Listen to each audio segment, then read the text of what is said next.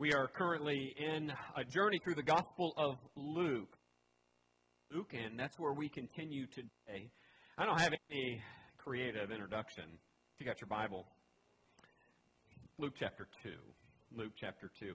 It's the Christmas story. That's where we are today, the Christmas story, which is why we're singing some Christmas songs. But maybe you'll notice something about the Christmas story today you've never seen before. That's my hope. Luke chapter 2, if you got your Bible, you can follow along. Luke 2, we'll pick up with verse 1. In those days, Caesar Augustus issued a decree that a census be taken of the entire Roman world. Now, this was the first census that took place while Quirinius was governor of Syria. And everyone went to their own town to register. So Joseph also went up from the town of Nazareth in Galilee to Judea, to Bethlehem, this town of David, because he belonged to the house and line of David. He went there to register with Mary, who was pledged to be married to him and was expecting a child. And while they were there, the time came for the baby to be born. She gave birth to her firstborn, a son. She wrapped him in cloths, placed him in a manger, because there was no guest room available for them. We're going to stop there at this point. Let's make some observations here. Now, you and I probably know this Christmas story pretty well. I imagine you have heard it year after year after year. You might be able to rehearse it in your sleep. But this story is told in isolation. This story is set within the context of the Roman world, and Luke sets this story up as a story of contrasts. The story about Jesus starts with Augustus. That's how he launches the story of his birth. He mentions Augustus Caesar. See, this is a story about salvation coming in the world, but in the Roman world, salvation was coming through political power, military dominance. That's how you get salvation. And Augustus Caesar, the first formal Roman emperor, was the one who brought that into the Roman world. And he was celebrated for it. And so as Luke tells the story of the birth of Christ, he sets it up by mentioning Augustus Caesar, the most powerful person in the Roman world at that time. Now, I want you to see something about Augustus maybe you weren't aware of. About 100 years ago, there were two tablets that were found in what is modern Turkey. Here are the two tablets. We can't read that. Here's the translation off of the stone. I want you to see this. Since Providence, which has ordered all things and is deeply interested in our life, has set in most perfect order by giving us Augustus, whom she filled with virtue, that he might benefit humankind, sending him as a Savior, both for us and for our descendants, that he might end war and arrange all things. And since he, Caesar, by his appearance, excelled even our anticipations, surpassing all previous benefactors, and not even leaving to posterity any hope of surpassing what he has done. And since the birthday of the god Augustus was the beginning of the good news for the world, that he came by reason of him which Asia resolved in Smyrna. It's just one that has been found, a declaration of the birthday of Augustus Caesar. It is the day that the Roman world would celebrate as the day the good news came into the world. A Savior has arrived. Luke knows that. Luke knows this is the story of Augustus. This is the good news in the Roman world, that political power, military dominance has brought salvation into the world, and that is good news for the Roman Empire. It has come by way of Caesar. Augustus Caesar, Savior of the world. That's the announcement. That's the celebration year after year. And so when Luke, decades later, decides to pen an account of Christ, by inspiration, as he writes this part of the story, he sets it up in contrast. Oh, we'll start with what many think is the good news, but we will tell you what is really good news. Right here in this passage, the contrast between military power, political dominance, and a baby wrapped in cloths, laid in a manger because there was no room for him. Luke knows there's another story in play in the Roman world. And you know, Mary actually sang about it. You remember that Gabriel came to Mary, declared, you're going to have a son. He's going to be the Savior. He's Messiah. And you remember that Mary just broke out in song eventually at this announcement. And in that song, she said this. Verse 51, 52 of chapter 1, Luke 1, He has performed mighty deeds with His arm.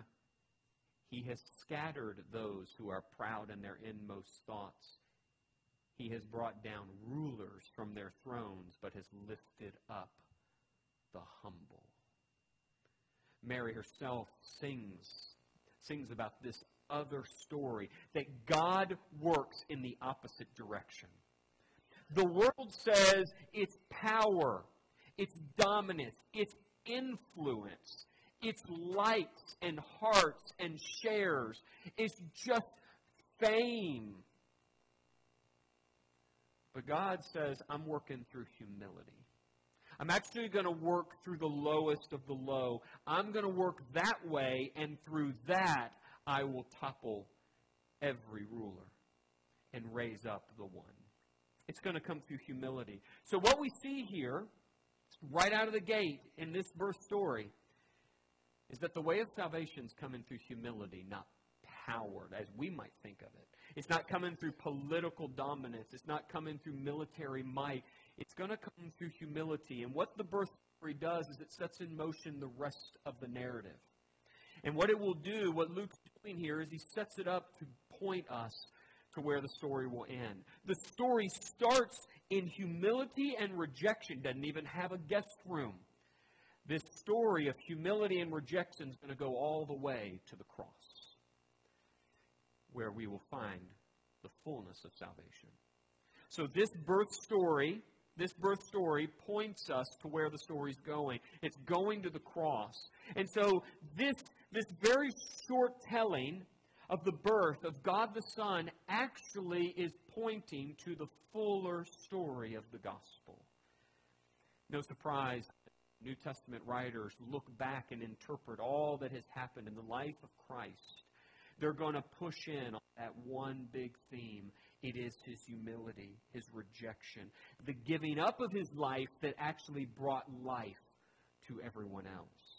Let me say it this way, to set us up for these next set of scriptures. When the New Testament writers talk about Christ and His glory, they don't write about His military campaigns. They don't write about His political power like a person would if you were writing about Augustus Caesar. Instead, they write about Christ's humility, which we first see right here in the story of His birth. So check this out. I just want to string some scriptures together. I want you to see it. Sometimes I do this. I want to string the scriptures together so you kind of feel the weight of them just consecutively. Boom, boom, boom. I want you to see here this theme woven into how they tell the gospel story. Check this out. We'll go Hebrews 2, verse 14. We're going to do three inspired writers in the New Testament here. Here's the Hebrew writer. Since the children have flesh and blood, that would be me and you, He, that is Christ, He too shared in their humanity so that by His death He might break the power of him who holds the power of death, that is the devil. Galatians 3:13. Christ redeemed us from the curse of the law by becoming a curse for us. As it is written, cursed is everyone who is hung on a pole. And then 1 Peter 2:24, He Himself bore our sins in His body on the cross, so that we might die to sins and live for righteousness. By His wounds we have been healed. Every time the New Testament writers are looking at Jesus and they're reflecting on His glory and all the light coming from His life, they're looking in not at a political power or some military campaign. They're not looking at how He just wiped people out. They're looking in at His humility, how He was obedient to death. So when we look at the glory of Christ, we don't do it with the eyes of the world where you look and say, man, look at all of that success. Look at all the people they influence. Look at all the wealth. You look in on Christ and you say, look at that humility. Look at that love. And it's there in His humility. It's there in His birth, wrapped in cloths, laid in a manger, all of that leading to a Roman cross where He'll be crucified. We look in on that, and that's where we see the glory. It's the complete opposite of what we'd be looking for. The Roman world was not writing on tablets of stone in the centers of city squares about the humility, the rejection, the lowliness of their Caesars. They were writing about their campaigns and their dominance and their success. God works from a different direction. It is at the birth, at the cross, where we see His glory. So no surprise that in the next section of the passage, you know what theme's going to run through this next section? It's going to be all about God's glory. It's not what you'd expect from the world's perspective. You don't expect glory. You don't expect talking about glory and honor when looking at a baby wrapped in cloths, laid in a manger because there's nowhere else for them to be born. But God's working from a different direction. Here's the next section in the passage. I'm sure you know it well, but man, there's some insight here. There's some insight here that's going to take us all the way to the Atlanta Braves. You think I'm joking? You just wait. I know. Here we go. Now all you're going to be paying attention to is, okay, can we get to the Braves? Can we get to the Braves? Just trying to keep you engaged. Now forget about that. Let's go here. I promise you, we'll get there. Chapter 2, verse 8, and there were shepherds living out in the fields nearby, keeping watch over their flocks at night, and an angel of the Lord appeared to them. And the glory of the Lord shone around them, and they were terrified. But the angel said to them, do not be afraid. I bring you good news. I bring you good news that will cause great joy for all the people. Today in the town of David, a Savior has been born to you. He is the Messiah, the Lord. This will be a sign to you. You will find a baby wrapped in cloths, lying in a manger. Suddenly a great company of heavenly hosts appeared, and with the angel praising God and saying, glory to God in the highest heaven, and on earth peace to those on whom His favor rests. And when the angels had left them and gone into heaven, the shepherds said to one another, let's go to Bethlehem and see this thing that has happened, which the Lord has told us about. So they hurried off, and they found Mary and Joseph and the baby who was lying in the manger. If you're keeping track, that's the third time that's been mentioned. When they had seen Him, they spread word concerning what had been told them about this child, and all who heard it were amazed at what the shepherds said to them. But Mary treasured up all these things and pondered them in her heart. And the shepherds returned, glorifying and praising God for all the things they had heard and seen, and they were just as they had been told. There's so much right there. But right out of the gate, you can see, well, now there's good news being declared here, but this is not the good news of the world. This is not the good news that the Roman world was spreading about who they perceived as Savior, Augustus Caesar. No, this is good news not about a political influencer or a military commander. This is good news about a baby laid in a manger. But it's right there that God's glory is on display. Actually, it's in the manger. It's in the manger where this baby boy has been born that we have not just any baby boy. We have this. I just want to remind us, let's highlight all the things that the angel said to them. This is the good news. A Savior, Messiah, Lord. This is one who will come to save. He is anointed and He is Lord. He is sovereign. There He is, wrapped in cloths in a manger.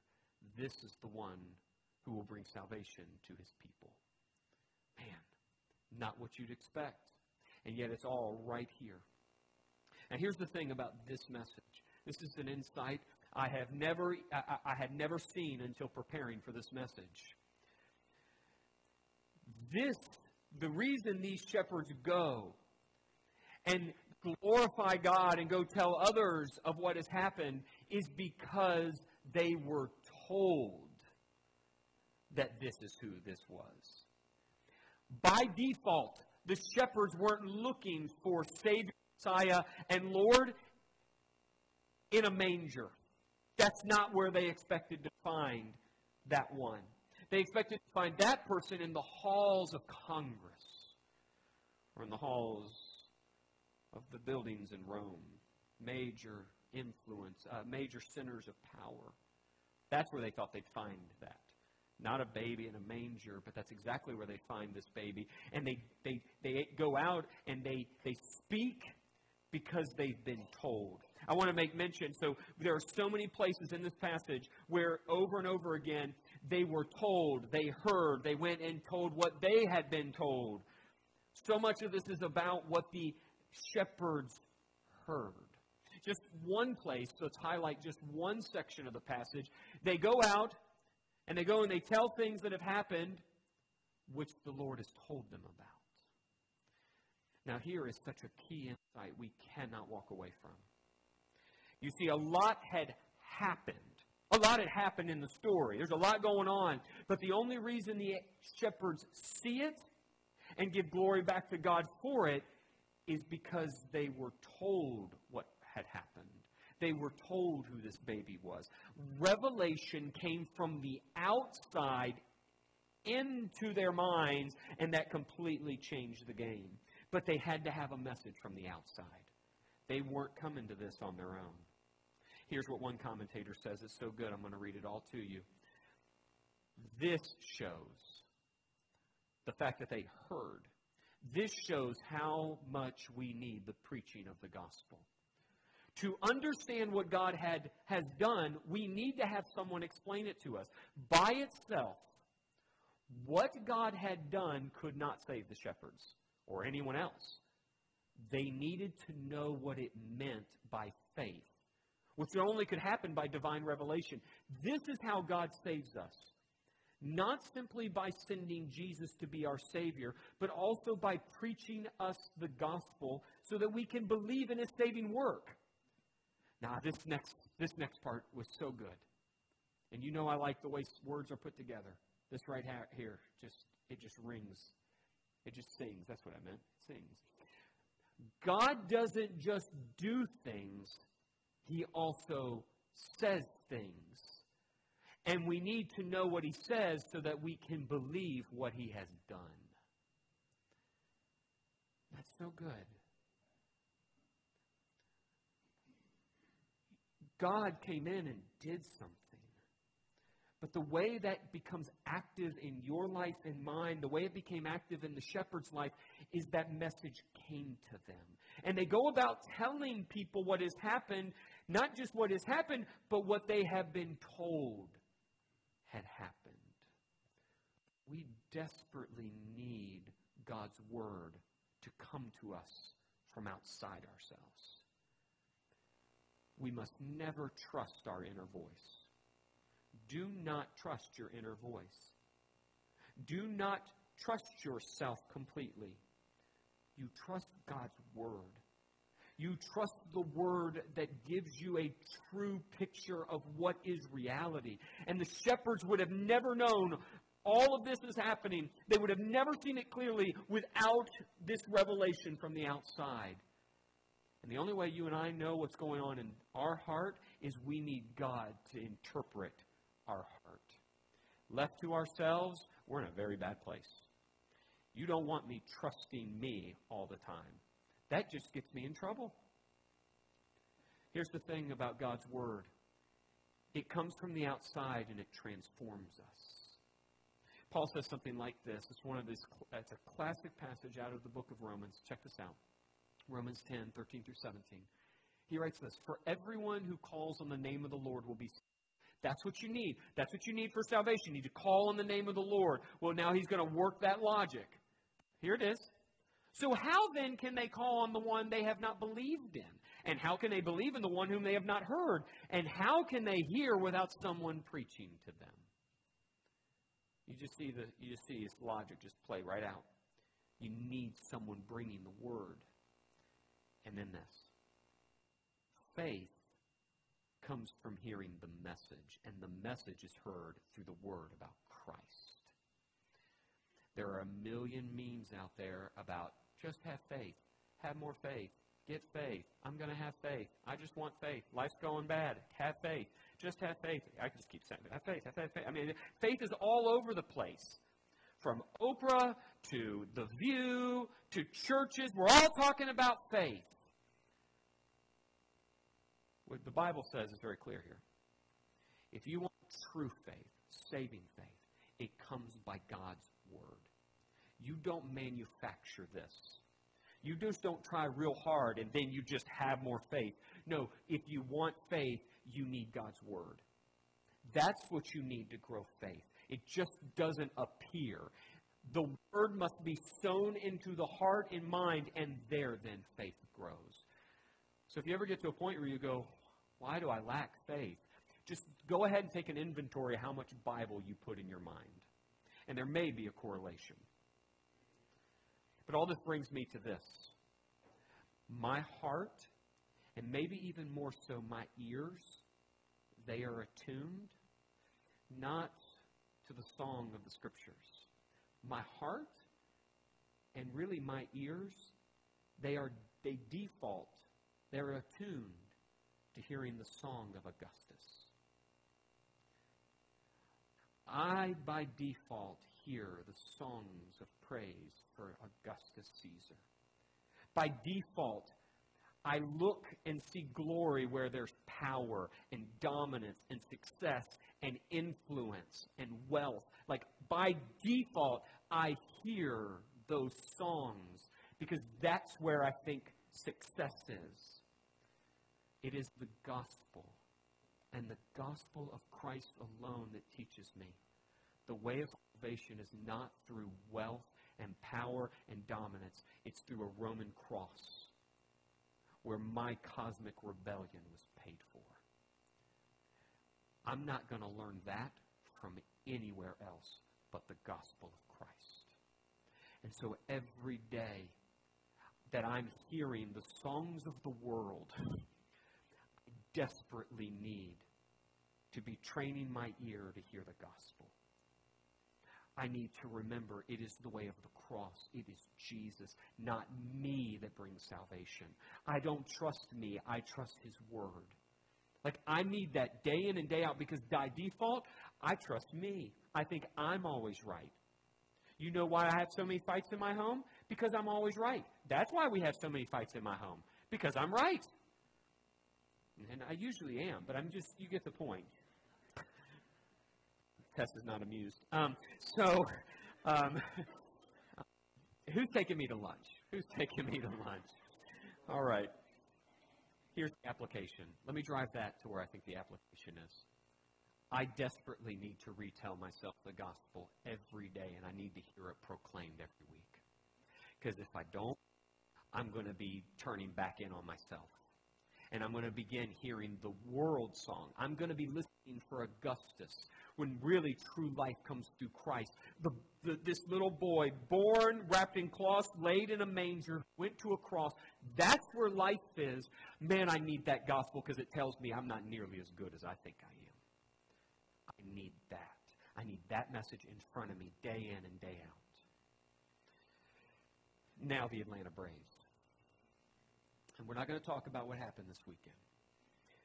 But I have some conviction because I prepared this sermon and this clip and this quote before yesterday. And I just wonder if I jinxed the whole thing. I did. But even if they're not going to the World Series, they're being used in a gospel message, and that beats any team that wins the World Series. So in reality, they win. Just in case you're wondering what all this means. All right. So we don't want to talk about it. Let's not talk about anything else related to yesterday. Recently, I read an article, Ron Washington, third base and infield coach, and how Washington has trained those infielders to be the best infielders in the game. And in that article, there's this section that describes what he does. And I thought, that relates to this 1-to-1. I mean, it's a direct application on top of this.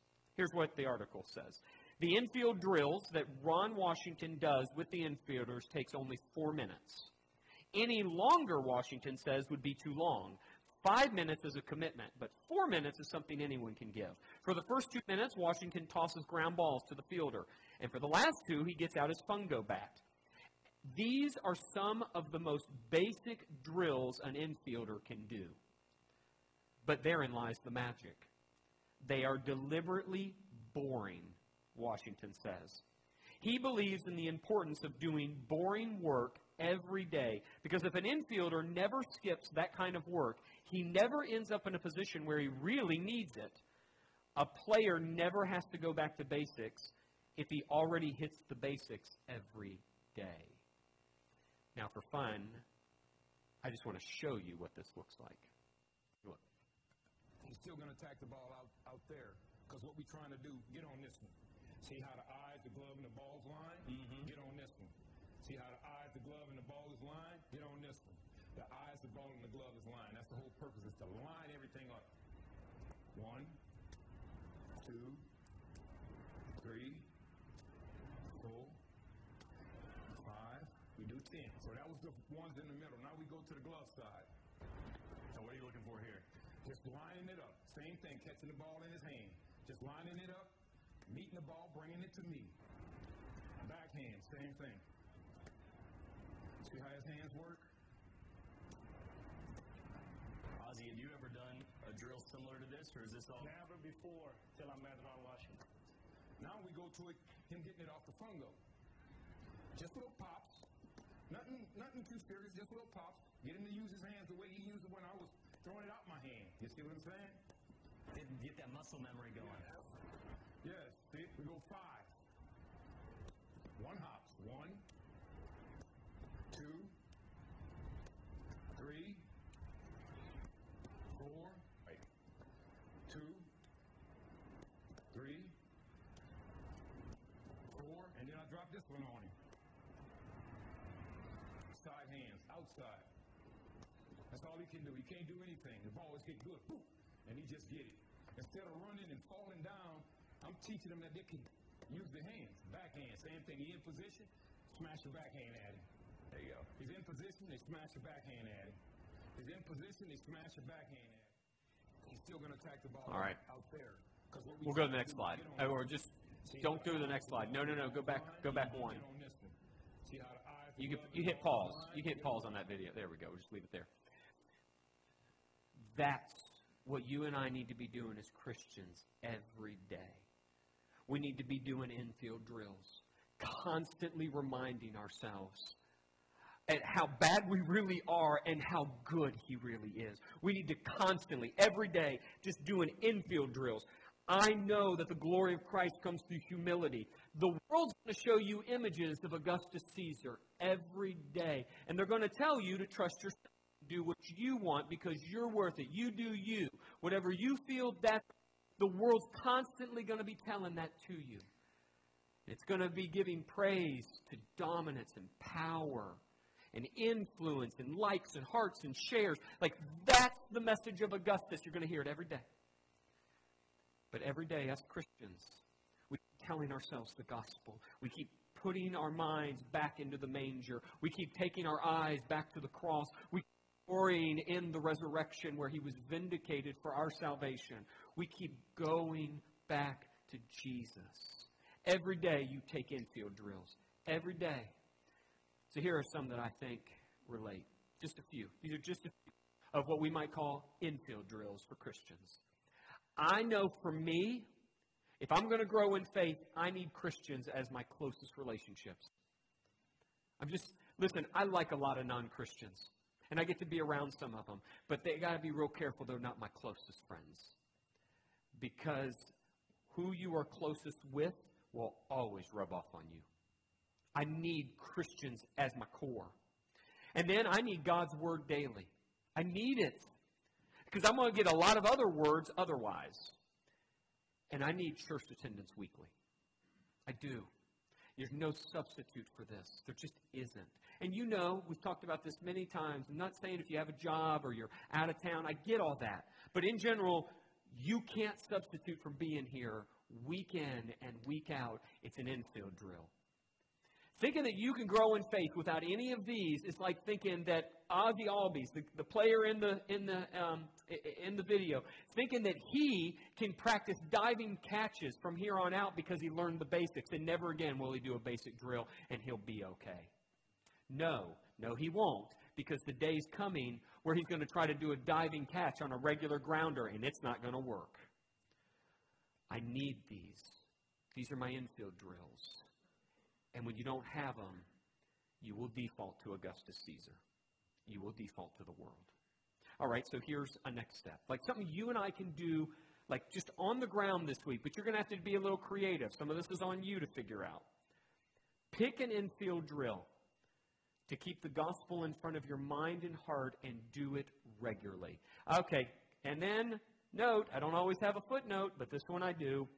If you don't do this, if I don't do this, our hearts will drift towards Augustus. That is, it will drift to the world, and we will miss the glory of the gospel of Christ, his humility and his obedience for us.